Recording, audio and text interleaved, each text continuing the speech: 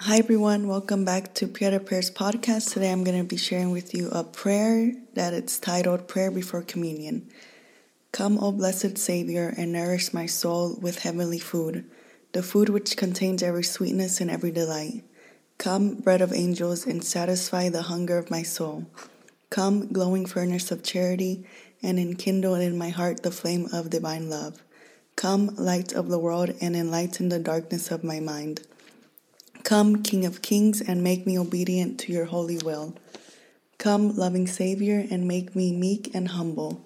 Come, friend of the sick, and heal the infirmities of my body and the weakness of my soul. Come, good shepherd, my God and my all, and take me to yourself.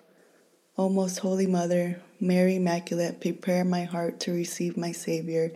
Amen. This is the prayer of today. You can say it before you go to the Eucharist, before you participate in Mass.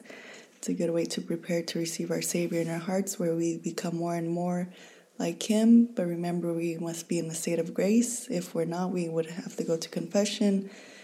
Remember the 10 Commandments. If we break any of them, we should go confess our sins, and always pray to the Holy Spirit to reveal your sins and to guide you to make a good confession. But not only you, but for the priest, also pray for him, so that that Jesus may speak through him and the Holy Spirit may speak to him, and it may be, remember, it is Jesus who has forgiven your sins through the priest. And I hope you guys use this prayer before communion.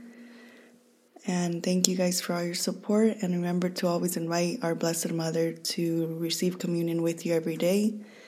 If you have the chance to participate in Mass every day, that's a blessing. And remember, Sunday is obligatory. It's one of the commandments. Remember to keep holy the Sabbath day.